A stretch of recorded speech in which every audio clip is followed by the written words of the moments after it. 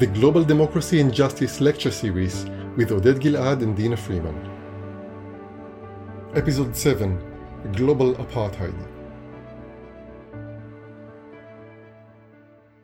In recent years, more and more academics and activists have been using the term global apartheid, drawing an analogy between the infamous system of white minority rule in South Africa and the international order that we live in today.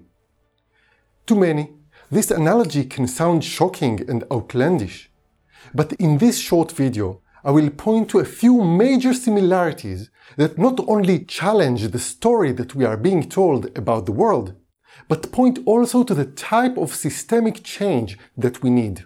The essence of the argument is that the same formula that underlined the apartheid system in South Africa of economic integration of the population and political segregation characterizes also the existing world order, where humanity as a whole is economically integrated by the global market, but politically and legally divided and segregated. To understand the analogy and the similarities, let me start with a quick review of how this formula was applied in South Africa. There, the economic integration meant that whites and blacks played different roles but in the same economy. The whites were the owners and the managers of the businesses, while the blacks had to do all the dirty, hard work for a lousy payment, but as part of the same business or corporation. The gap in their status and their different roles in that integrated economy resulted from the second part of the apartheid formula, which was their political segregation into separate legal systems. White people only were counted as citizens of South Africa, whose rights were protected by the rule of law and could participate democratically in the national decision-making. The blacks were politically excluded, but the way they were excluded is of particular importance. The white government declared 10 remote areas as states of the blacks, each supposedly belonging to a different tribe. Each black person in South Africa, regardless of where they actually lived, was no longer a citizen of South Africa, but of one of those new fictitious homelands. Thus, the blacks of South Africa suddenly found themselves in the status of foreigners in their own country, with no citizens' rights and under a strict regime of movement control, surveillance, and constant risk of deportation. The white government tried to tell the world that these so-called black homelands were self-governed and autonomous nation-states. They even tried to brand them as Bantu states, where the word Bantu means people in some of the local African languages.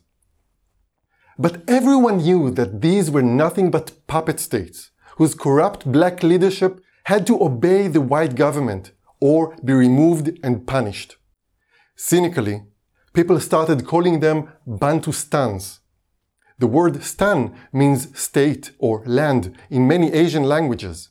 And just as everyone knew at the time of the Cold War that Kazakhstan or Uzbekistan were not controlled by the Kazakh people or the Uzbek people, but by the Soviet Union, so it was clear that the Bantu states or the Bantustans were engineered and controlled by the whites. But ridiculous as these Bantustans were, they were extremely efficient in fulfilling their true purpose, which was to legally divide and rule the black population. This way, the white minority enjoyed the best of both worlds. By integrating with the blacks only economically, the whites made sure that they wouldn't have to do all the hard work in the mines and the fields or even clean their own homes. And by excluding the blacks politically, the whites got to have a democracy just for themselves. Now, when we zoom out to the global level, what do we see? We have a huge economic global integration, in the sense that economic activities of multinational corporations span the entire earth, right? Almost every single product that we wear, that we eat, that we use, relies on this global economic integration. And, like in South Africa, people around the world play very different roles and get very different compensation in that economically integrated system. And what determines for most of them their place on the ladder, to a great degree, is not their personal talent or diligence, but what is their nationality, and on which side of the border they happen to stand. If they are citizens of some Western country, which is just a nicer way for saying mostly white country, most chances, statistically, are that they stand much higher on the global social economic ladder than most of the citizens of the non-European, non-white countries. It is true that there are many exceptions, but on average, and in comparison to the majority of the world, white people enjoy much better education, health services, and public infrastructures. Their environment is much less polluted, and their working conditions are by far superior. Take, just for example, the border between the state of California in the USA and Mexico. On the Californian side of the fence, it is not legal to pay a worker less than $13 an hour. That is the minimum legal wage. On the Mexican side, the minimum wage equals just $1 per hour. What a gap! It means that even for doing exactly the same work, just by being on Californian soil, a worker will get a salary that is 13 times bigger than his fellow worker that stands on Mexican soil. So, despite the huge economic integration of the world, and despite the ecological unity of the earth, national borders legally divide humanity to some 200 separate jurisdictions, where the rights and liberties of the people who work for us in the same business or the same corporation can be of entirely different order. In other words, under the international system, what determines your place on the ladder, at least formally, is not the color of your skin or the shape of your eyes or nose, oh no, but the color of the passport that you have, or the colors of the flag under which you happen to be born. And this point raises two important questions. First, if we think today that racism is inherently wrong, that it is a bad thing to treat a person differently just on the account of something as literally superficial as the color of their skin, that tells you nothing about the inner worth of that person, then how can it be right to treat people differently just on the account of the nationality that is written on their papers? Isn't that even more superficial? Can that field in the identity card or the color of a person's passport tell you anything about the inner worth of that person? I don't see how it could. Or can the soil that the person is standing on either side of the fence, can it justify treating that person with such a different set of laws? Again, I don't see how it could. There were some dark times in the 19th and the 20th centuries, at the peak of the European colonialism and imperialism eras, that many in the global white elite of the day thought that the nonsense of racism and white superiority were backed up by serious good science of biology.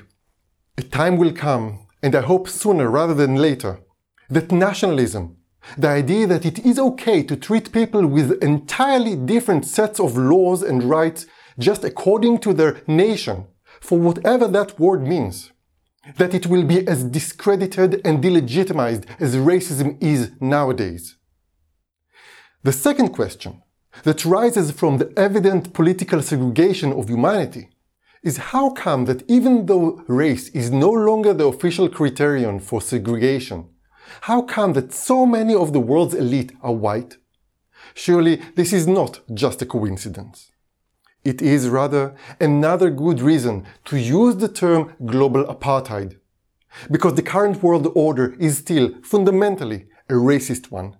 Only that, unlike the racism of the colonial age, that was direct and blunt and official, the new racism that governs the world today is hidden by the seemingly innocent division of humanity into supposedly sovereign nation-states. It is hidden also by the fact that within the white states, non-white minorities have, at least legally, the same rights, and the fact that few of them are doing really well. But when we zoom out to the global level, We see that just as the creation of the Bantustans in South Africa did not really liberate the blacks there, but deepened their oppression, just as it did not really give them an equal standing to that of the whites, but rather entrenched the segregation that kept them under, so on the global level, the creation of the nation-states across the whole world in the stead of the colonialist empires did not end the rule of the white minority over Earth, but enabled it to continue. It did not mend the racial segregation of humanity, but allowed it to persist. It is the same old racist hierarchy, but under different cover, that is just slightly more sophisticated, but not less cruel, oppressive, or unjust.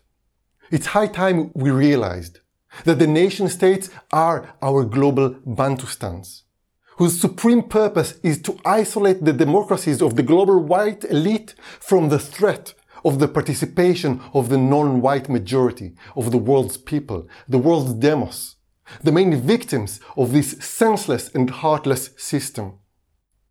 And one last thing. The ruling elite will always try to defend and justify their grab on power by saying that the opposite of the rule of their minority is the dictatorship of the majority. These are such nonsense. The answer to global apartheid is global democracy. A federal level of government of humanity, by humanity and for humanity. It means closing the great gap between the global economic integration that we have and the global political integration that we need. Between the West and the rest, the privileged white Europeans and humans as equal citizens of this earthly home that we live on together. It is about time, don't you think?